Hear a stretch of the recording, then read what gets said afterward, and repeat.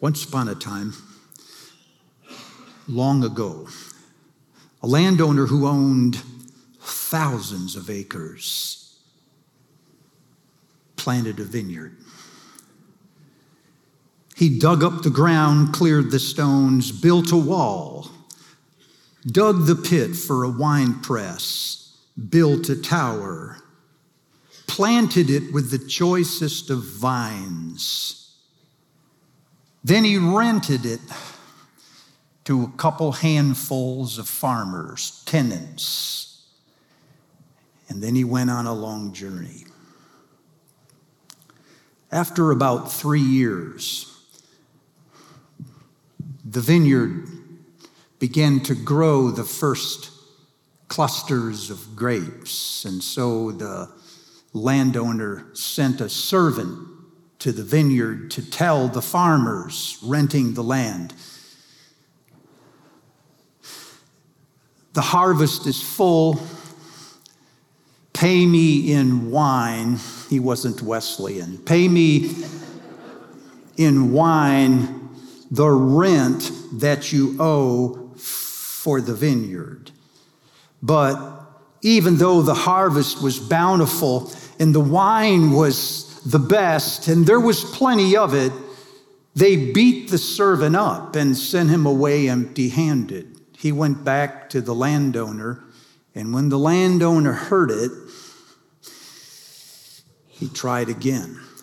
He sent a second servant, this one more prepared than the first, to collect his rent for the land. And this time, when the farmers saw him coming, they jumped him and they hit him in the head with a club, and they threatened him that if he ever came back, they would kill him, and they sent him back to the landowner. The landowner heard this, and instead of getting angry, he tried one more time. This time he sent a servant wearing all of the vestments of power and authority of the landowner. And when the farmers saw him coming, they jumped him and they killed him. And he never returned. And when the landowner heard this, he grieved for 7 days. And then he got angry. He thought to himself, what will I do? What do we normally do? For this actually happened from time to time in that day. There was a law in Israel that said if farmers or tenants who were renting the land worked the land for 3 consecutive years without hearing from the landowner, they could own the land, squatters' rights. This was year 3. Everything was on the line.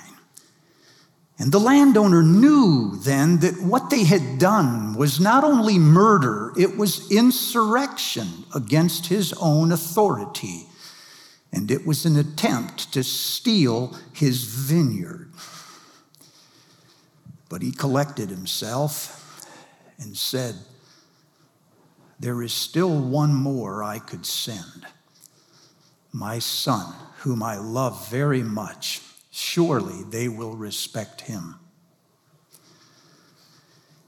And when the farmers saw the son coming, they said to themselves, this is his heir. If we kill him, we will own the vineyard. And so they jumped him.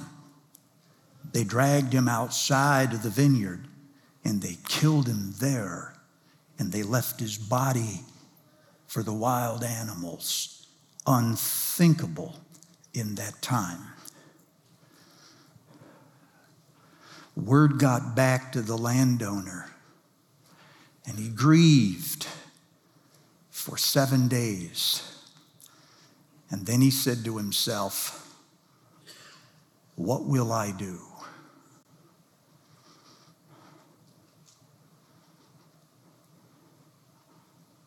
Well, what should he do?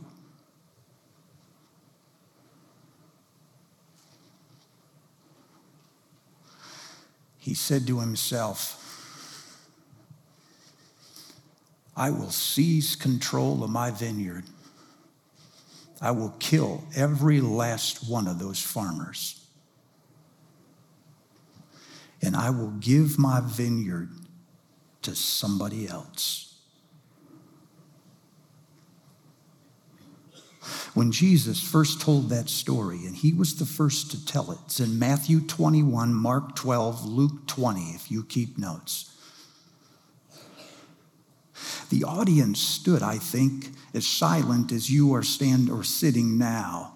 They were trying to put the pieces together. What did he mean? Who were the farmers? And what was the vineyard? Why did the story end so badly? The rest of his stories never did. But there was a group of priests and lawyers over to the side. The priests and the lawyers are always over to the side. And they knew exactly who he meant. They knew exactly what he was talking about. And you have to ask yourself, how did they know so quickly? How did their temperament change from we don't like this guy to we're gonna kill this guy? For they started plotting that very day to arrest him. And you're wondering, how could it have changed so quickly? There must be a history to this. Well, it turns out there is a rich history to this. Upon further investigation, Israel had a long and storied history of seeing itself as a vineyard. As far back as 800 or 900 years before Christ, the psalmist described the Exodus as a planting. In Psalm 80, verses 8 and 9, the psalmist said, you transplanted us like a vine out of Egypt into the promised land. It's a striking imagery when you consider all of the other images that were available. What the psalmist is saying is that the Exodus was not just a departure, it was the planting of a vineyard.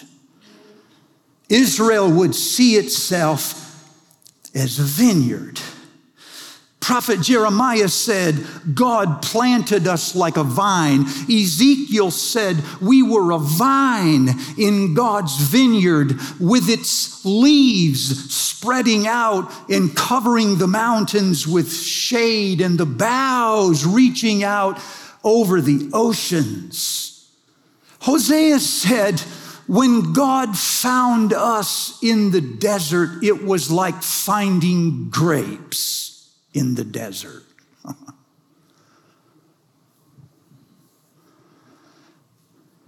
So they had vineyards or vines stamped on their coins. The rabbis referred to it repeatedly in their teachings. It was all throughout their literature. Ezekiel said, we are God's vine, planted by the water, with branches full of fruit and leaves. And for a while, that's how it went. But then Hosea says, as the vineyards of Israel increased, so did their altars. And as their altars increased, they worshiped other gods. And when this happened, other nations got envious and they attacked the vineyard, Israel. And they tore down the walls. They picked the grapes. They trampled the rest. And all of Israel mourned. Why? They said, why have you allowed the pagans to trample your vineyard, O God? This is the psalmist. Why, O Lord, have you broken down the walls? Why have you let the nations plunder the vineyard that you planted?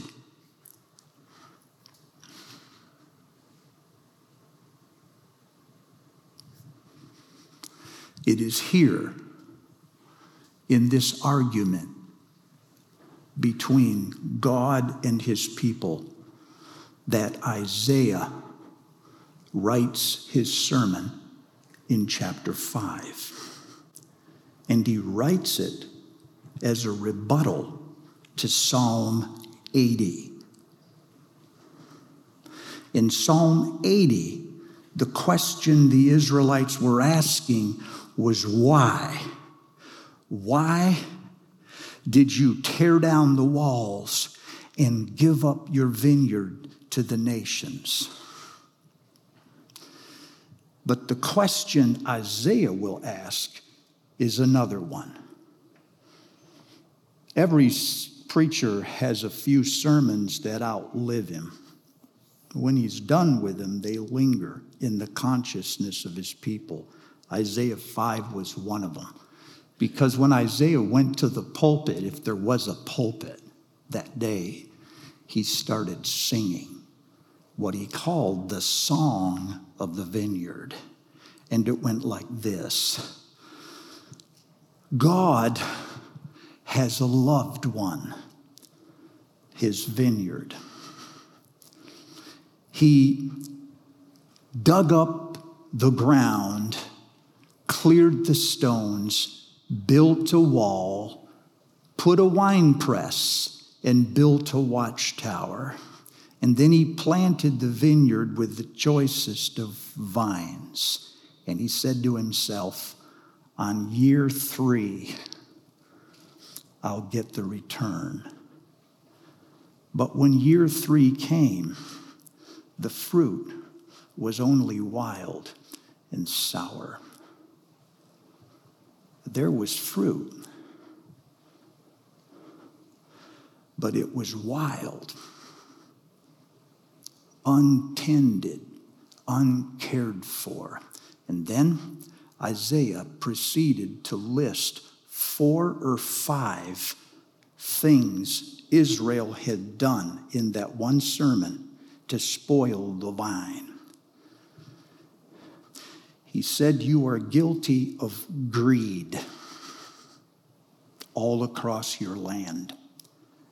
Then he said, there is substance abuse or debauchery. You're drunk or high all of the time. Then he said, there is pride and arrogance. You consider yourself exceptional, better than the other nations. 4th, he said, you're perverting the good and calling it evil.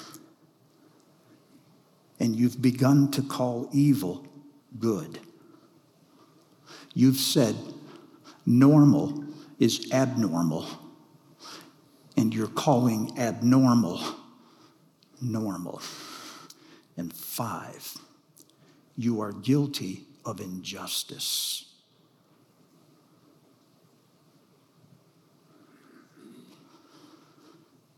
That is why God tore down the walls. Now, Israel, to your question, why have I torn down the walls? I ask, why did my vineyard produce only sour grapes? Why has it been so untended? And it is here, at this point in Isaiah's sermon, that you can hear overtones of Jesus' parable. instead of coming to seize control of my vineyard and kill all the servants, there is still one more that I have, my son, whom I love very much. I will send him. Surely they will respect him.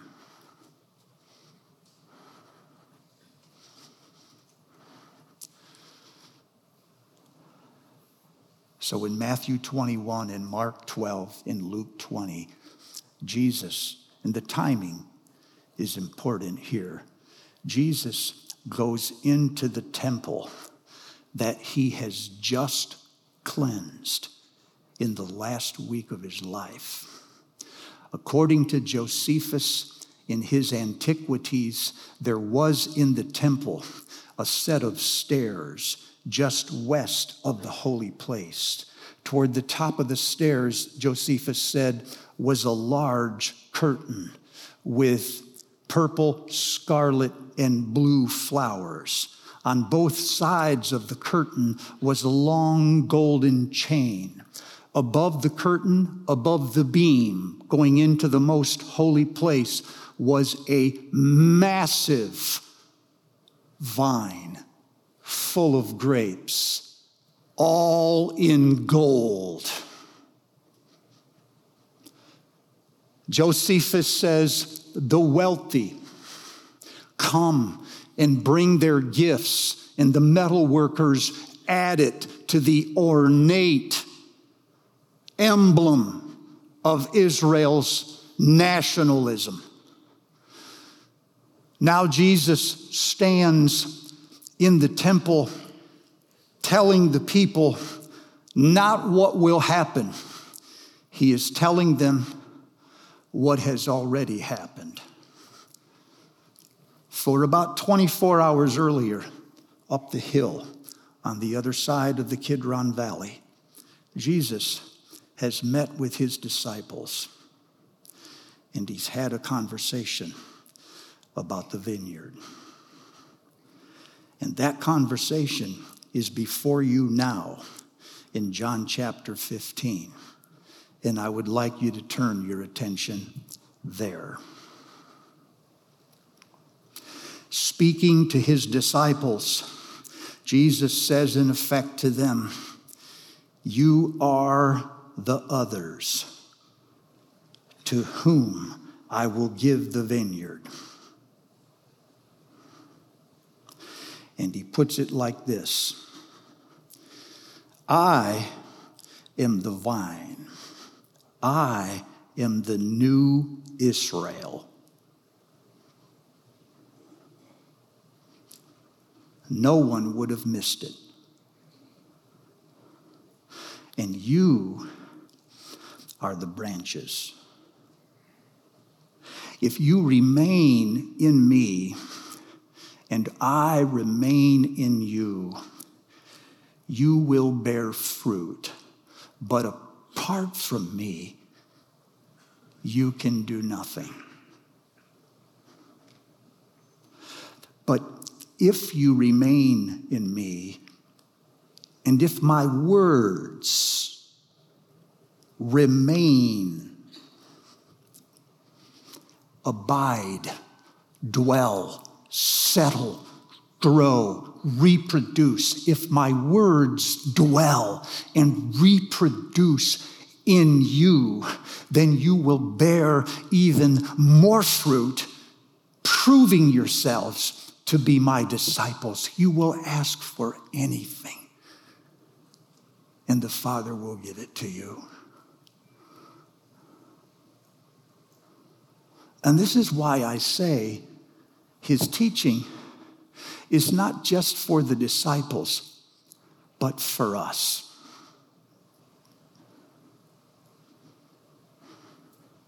We are the new tenants.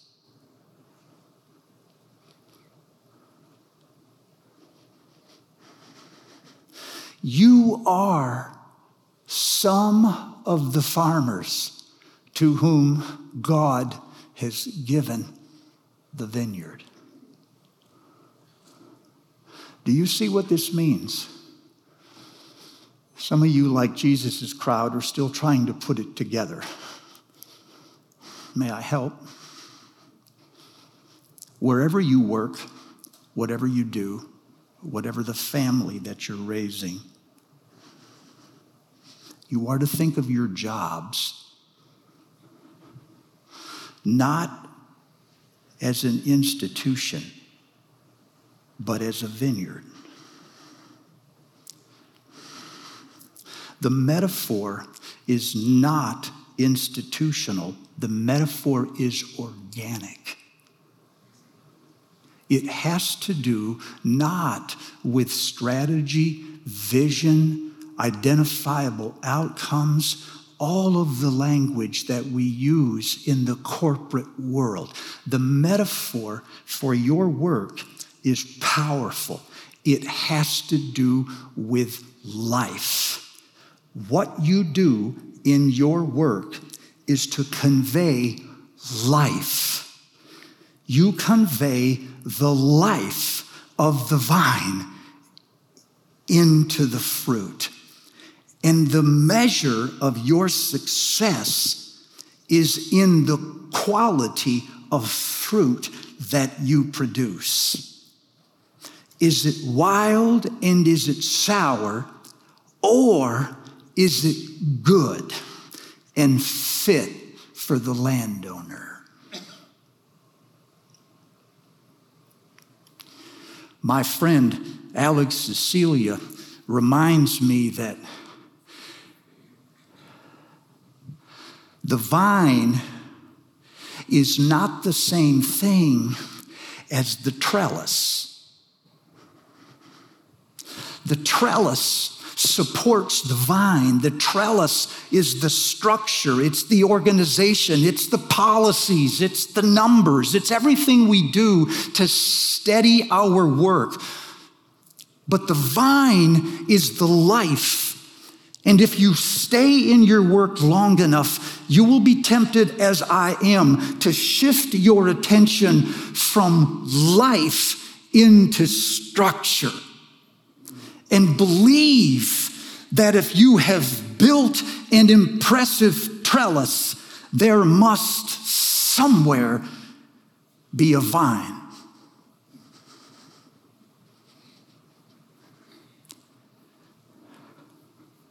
You should worry about that.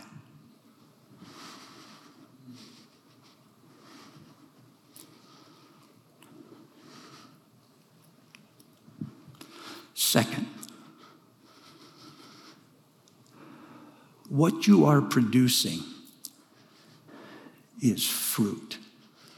But the fruit that you're producing is not something you can produce without Jesus. For he said, without me, you can do nothing. And the truth is, people, we all can do a lot of things without Jesus. God knows we have, but we cannot do what he wants us to do in the way that he does it without the Spirit of God living in us. The fruit that we are to bear is not success, and it isn't achievements. It's not degrees, and it isn't profits. It's not the size of the organization or the family or the institution that we're working in. The fruit that we bear is love and joy and peace. It is patience, kindness, goodness, loyalty,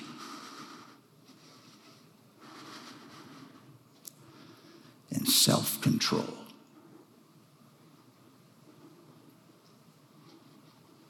Those are the marks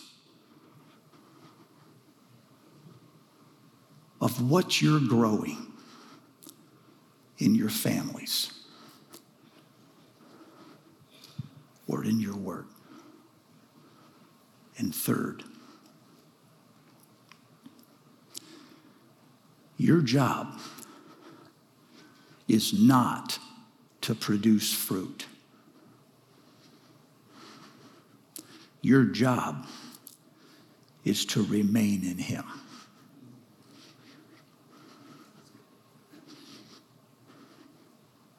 For he said, if you remain in me and I remain in you,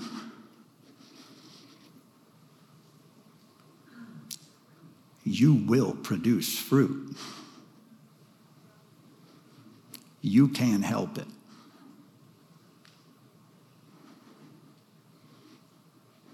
You will be tempted to focus only on producing fruit and to presume that you remain in him.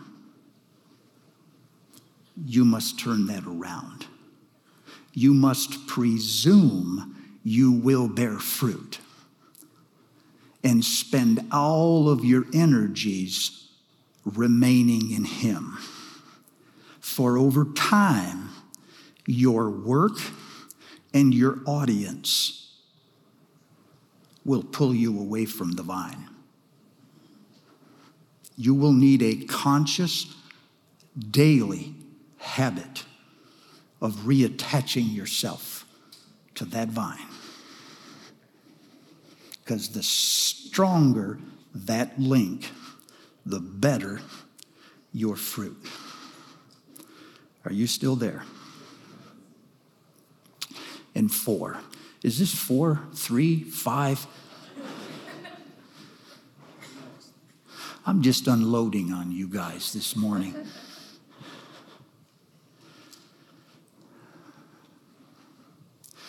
The key to remaining is obedience.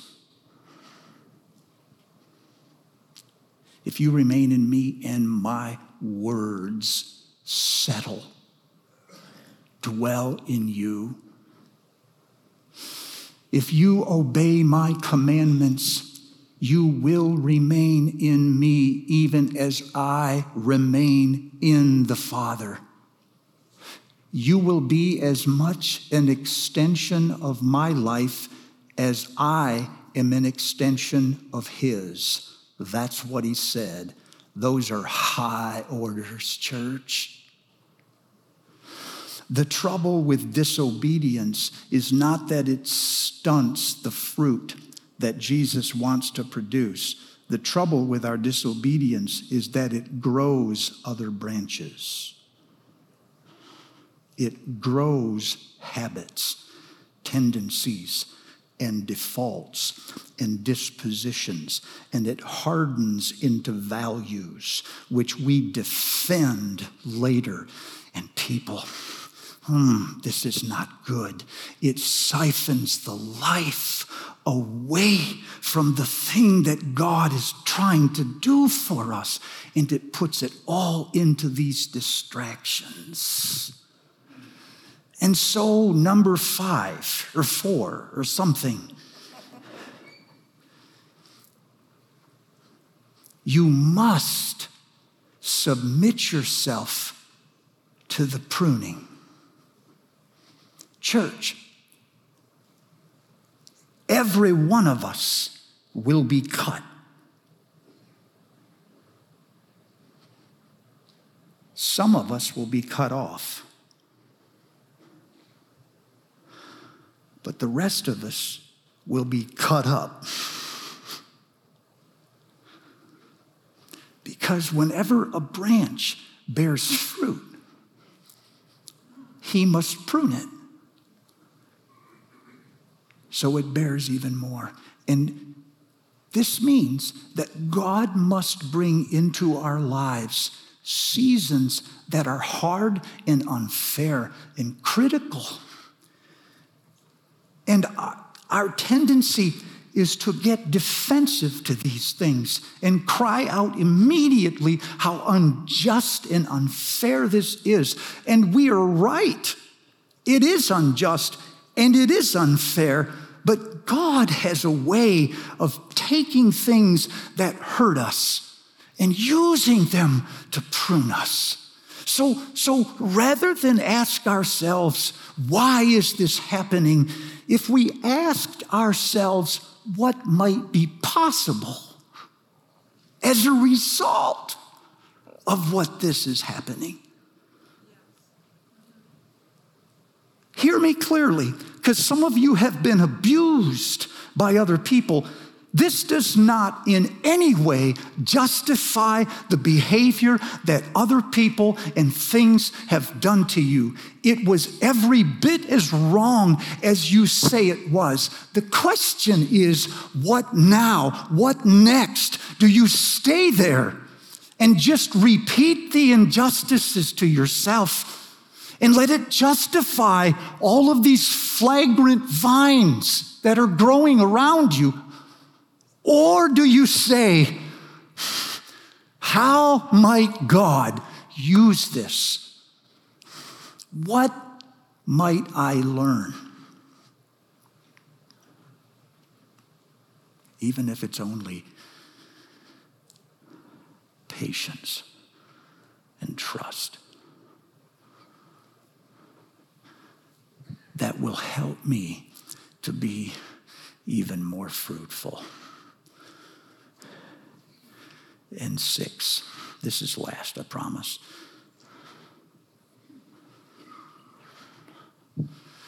Jesus is offering us a way to tell how fruitful we really are.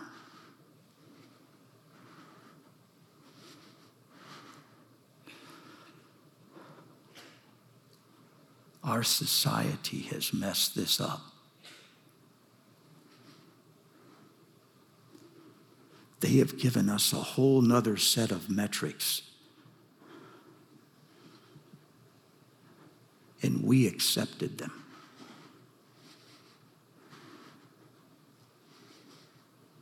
And Jesus is offering us a more organic way to evaluate how good our vineyards are. So your family, your kids, our churches, college church, the places where you work, and the people that you work with. What do you see? Is it love? Is it joy? Do you see peace, patience, kindness? Do you see goodness and loyalty growing up in the people you influence? Do you see lives of self-control? In the end, the measure of a branch is not what it has or what it is. It's what it produces in the fruit. The measure of your success is not what you've accomplished. It's what other people accomplish because of you. It's not just what you've become, good as that might be. It's what others become because of your life.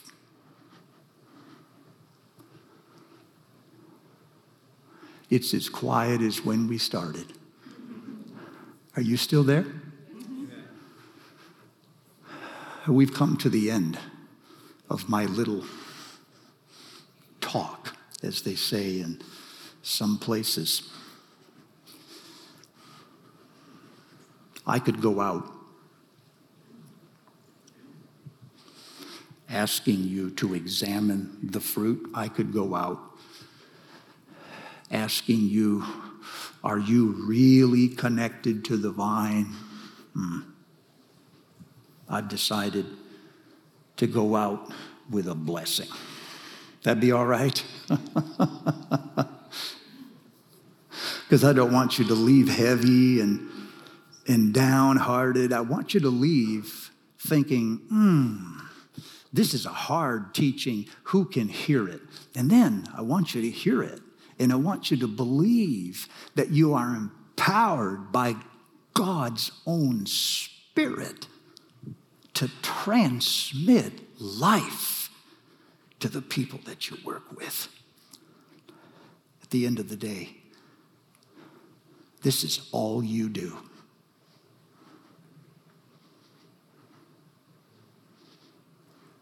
You say, I have a job. No. This is your calling. Your job is a platform to live out your calling. Your family, your kids, and your grandkids. This is your fruit. The kids in our church, in our schools, who come from rough homes, our neighborhoods. These are our vineyards. This is our calling. Remain.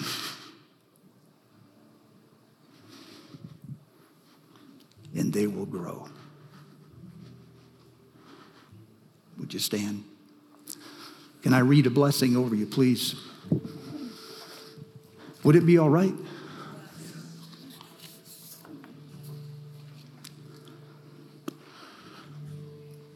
As we started, it is better for you to hear this as God's own voice to you.